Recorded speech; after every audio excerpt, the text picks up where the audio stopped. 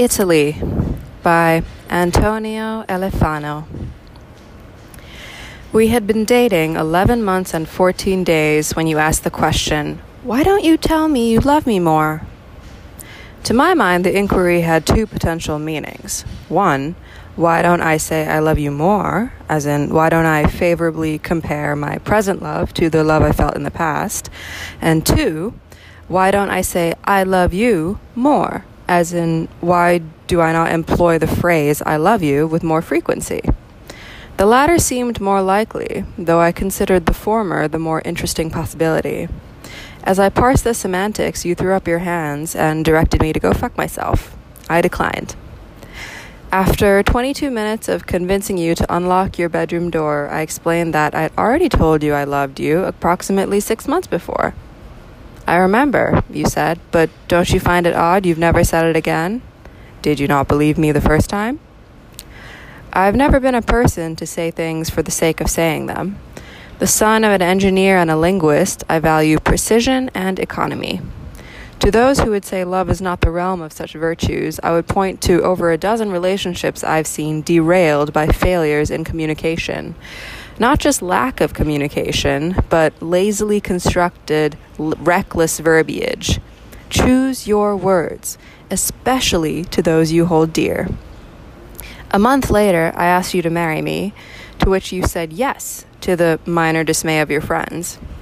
A year after that, we were married in a greenhouse in Cape Cod. Small ceremony, friends and family, writing our own vows. You called me the most reliable man you ever known. Dependable, honest, remarkably forthright.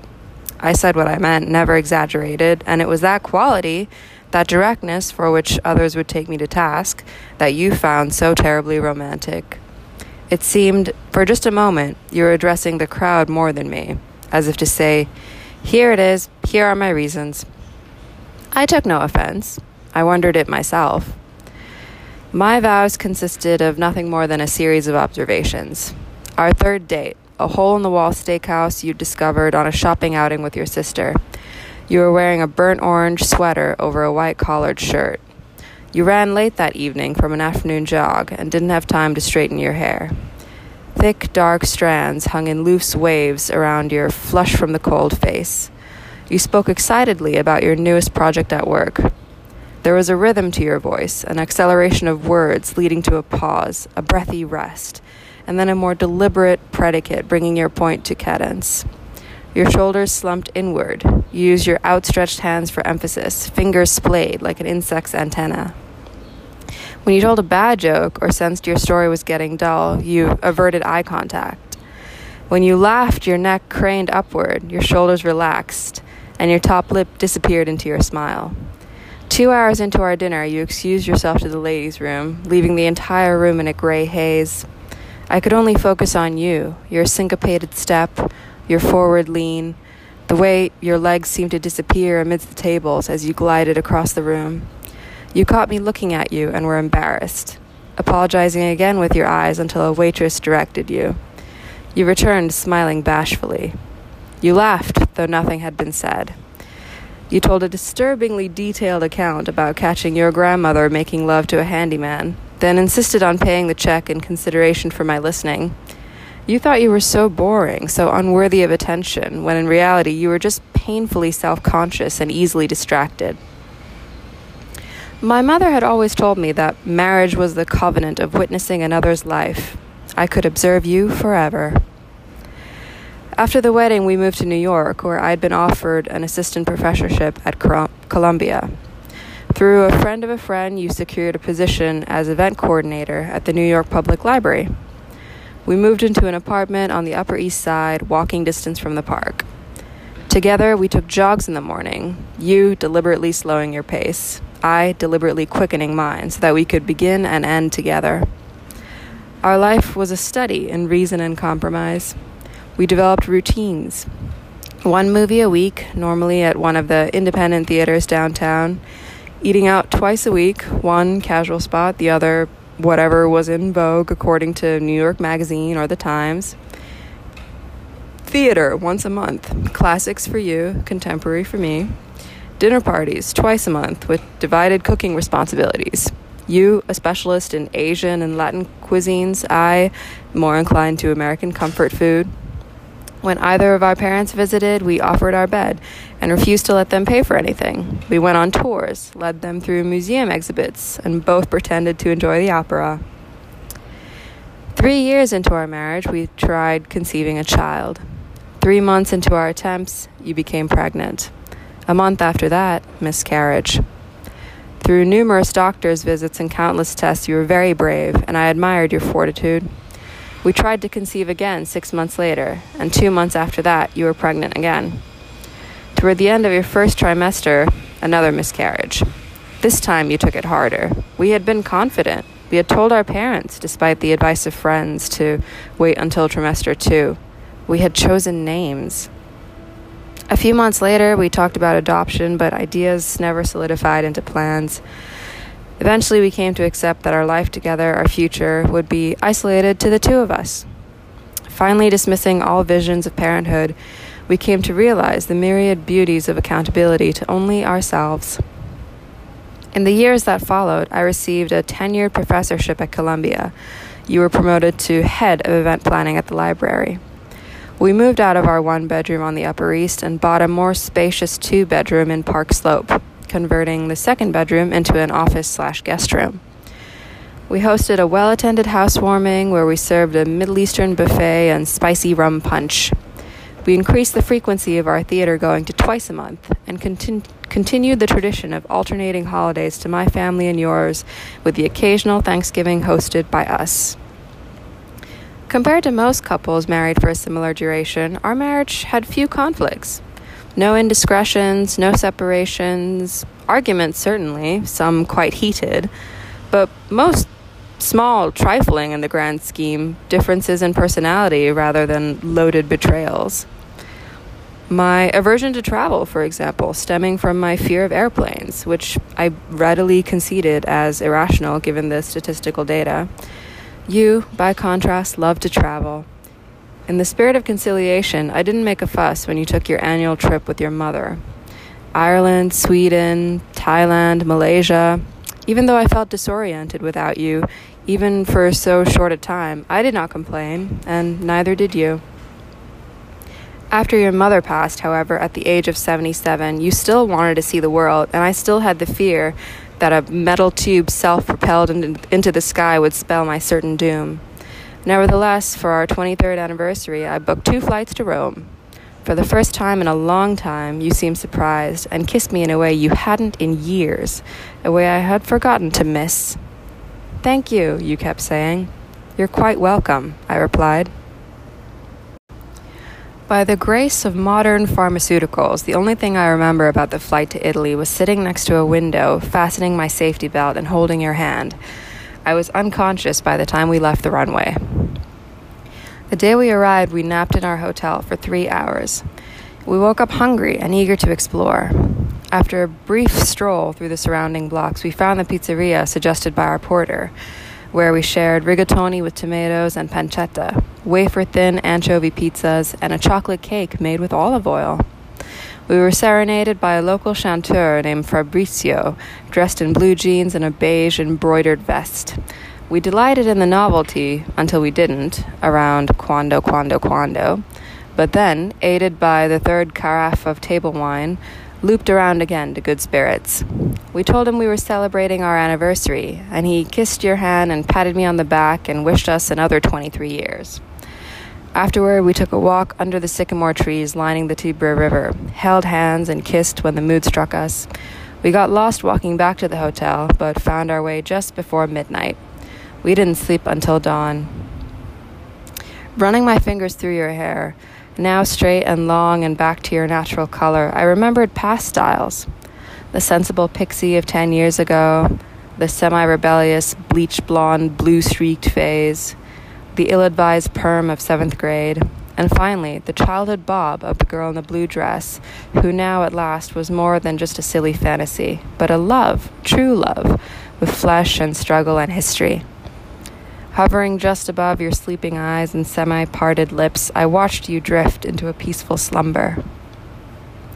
The next morning, we walked to the Pantheon. We put our fingers in drainage divots and marveled at the tiny tomb of Raphael. We threw coins into Trevi Fountain, 1 coin each, guaranteeing a return trip, and walked the upstairs circumference of the Colosseum, where we contemplated ancient battles of man and beast. Exiting towards the Forum, we recalled our own personal battles, silly and long ago. A fight about where to invest our savings, which you won. A quarrel about which car to purchase, which I won. In the afternoon, we took a drive to the hills of Trivoli and the grand fountains of Trivoli Gardens. When we get back to the city, you said, I want to grow a garden like this. You killed a cactus in college, and now you want an olive tree on our fire escape? You know what your problem is? No faith, no imagination. A cactus. A plant that thrives on inattention. I hate your examples. You always pick the most ridiculous one and you repeat it. There was also the hydroponic herb tank. Now you're just being mean. The next day, we went to St. Peter's Basilica, where you were mortified by the wax and bronze-covered popes. You made me promise to cremate you when your time came. I agreed quickly, if only because death had always frightened me, though over the years the thought of my demise was now overshadowed by the fear of yours. Outside of St. Peter's, we snacked on fried rice balls filled with mozzarella, tomato, and peas before driving north to Assisi and the Basilica of St. Francis. So let me get this straight, you said. This guy lectured in the Nude for Attention, preached to pigeons, and prayed for the stigmata, and you canonized him? You still had the habit of talking to me as if I were the personification of the Catholic Church. Well, anything in that tone sounds ridiculous. If we had had kids, they would have been agnostic. It was the first time in years either of us had mentioned the specter of our lost children. I gave you all the reasons why spirituality, even if not organized religion, was important to a child and important to me. You nodded and suggested we table the hypothetical, which we did. I got seasick the next morning on the way to Capri.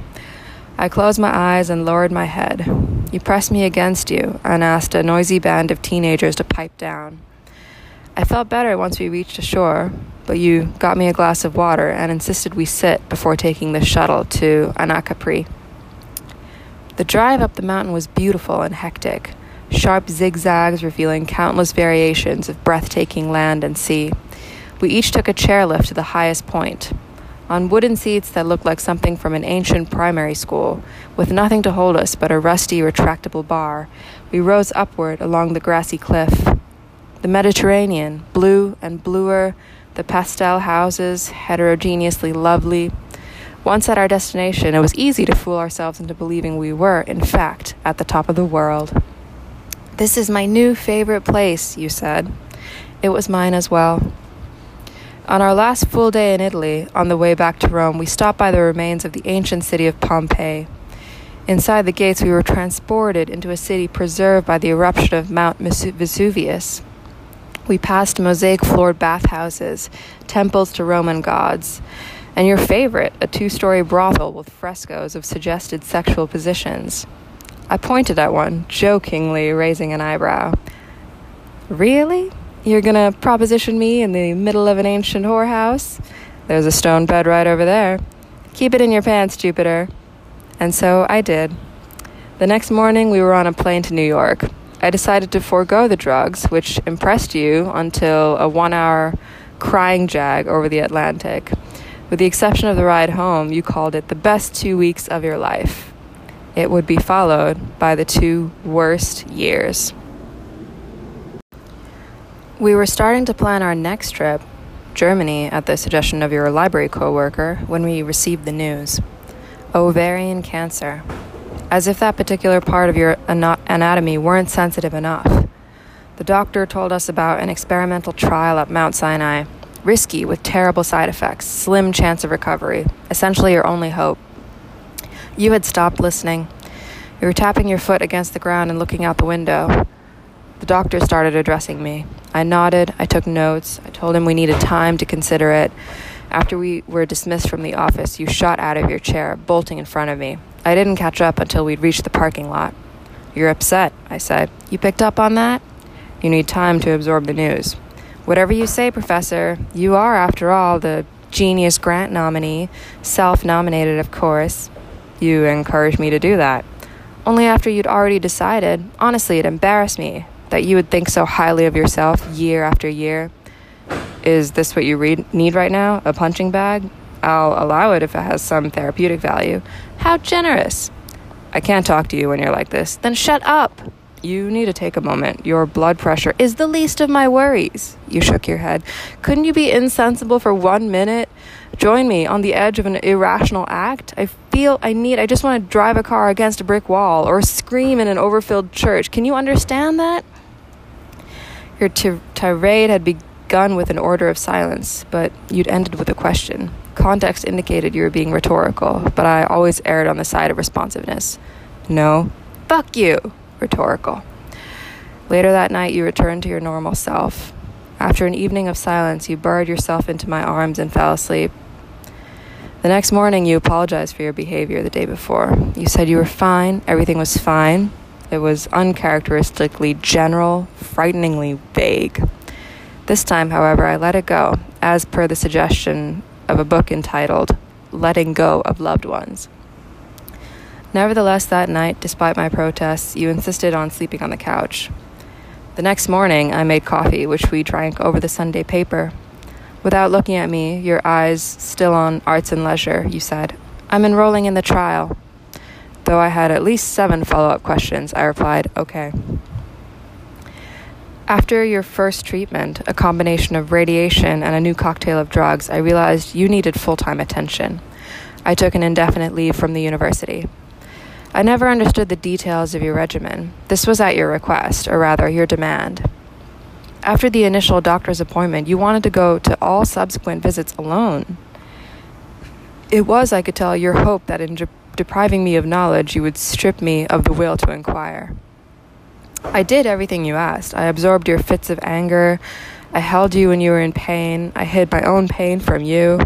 That was my gift, the appearance of strength, even if illusory. The security of an unchanged husband who adored you as he always had, even in your altered, you would say diminished, state. Your health deteriorated. Increasingly frequent trips to the hospital. You lost weight, lost the ability to eat solid food, lost the will to cry. One night after you'd vomited blood, I took you to the emergency room.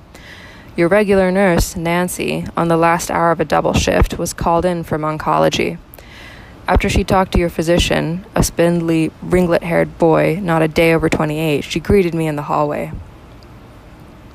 21 weeks, she said. It took me a moment to understand she was referring to the duration of your treatment. That's correct, I said. No one's ever done 21 weeks, maybe one woman in Minnesota. They're doing this in Minnesota? She nodded. I think that's what I heard. And how did she do? She paused. I don't know. Fine, I think. I did not appreciate being lied to, but allowed her to continue. She was a widow, no living family. After week 9, it's normally the family that stops it. She was looking ahead and not at me. It's not really my choice, though, is it? She turned. You could convince her. She's in a lot of pain. I'm aware, and she may stop it at any point. I don't think you understand. I understand all too clearly. My wife has chosen this course, has endured its terrible side effects, and for what? For people like you, for one. For if, God forbid, you should one day find yourself with her unenviable diagnosis, no doubt the results of this trial will be at least marginally helpful. And yes, for selfish reasons as well, for a chance at survival, however unlikely.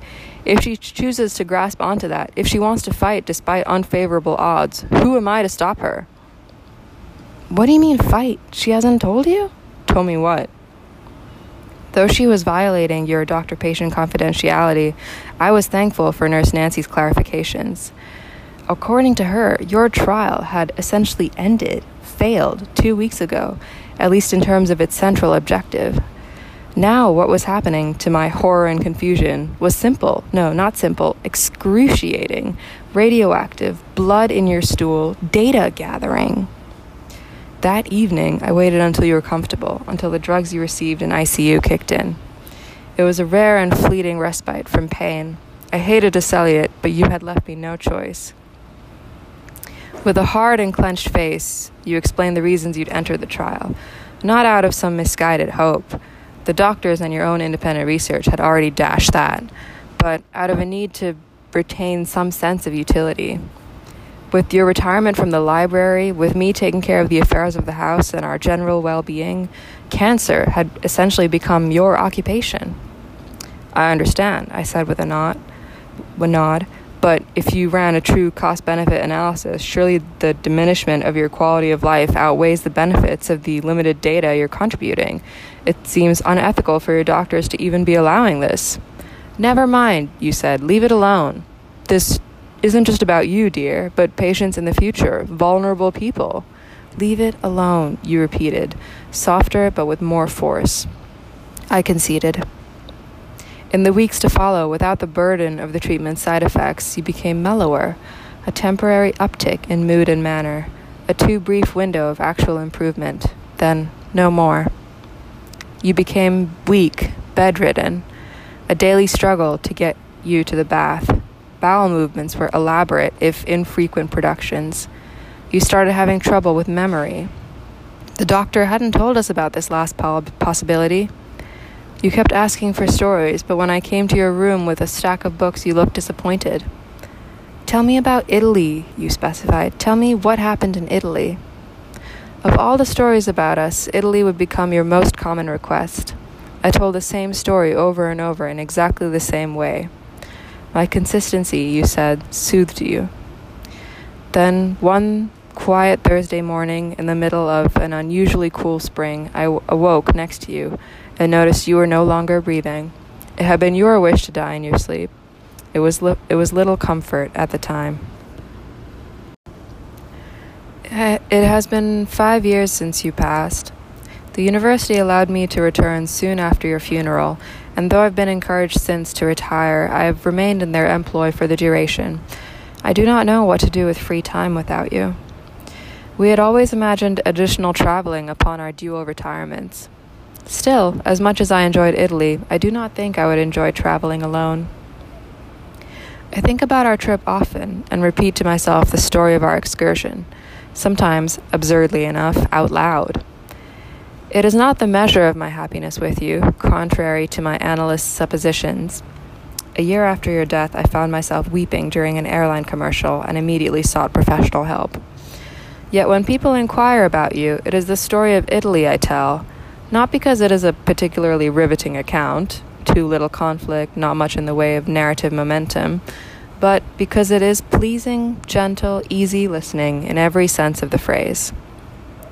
My therapist spent 7 sessions on the topic but came to no satisfying conclusion. Nevertheless, I continued to see her. With your death came 2 losses, both the only person I ever enjoyed observing regularly, and the only person who ever bothered to observe me in kind. And so I settled for the latter only, which I paid for, though I found her theories facile at best, despite her impressive credentials. You're not unlike a prostitute, I told her at our final session.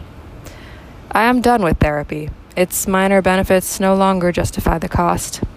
Besides, I've already diagnosed my problem, and no amount of analysis can alleviate the attached sadness. The most interesting person I've ever known is no longer.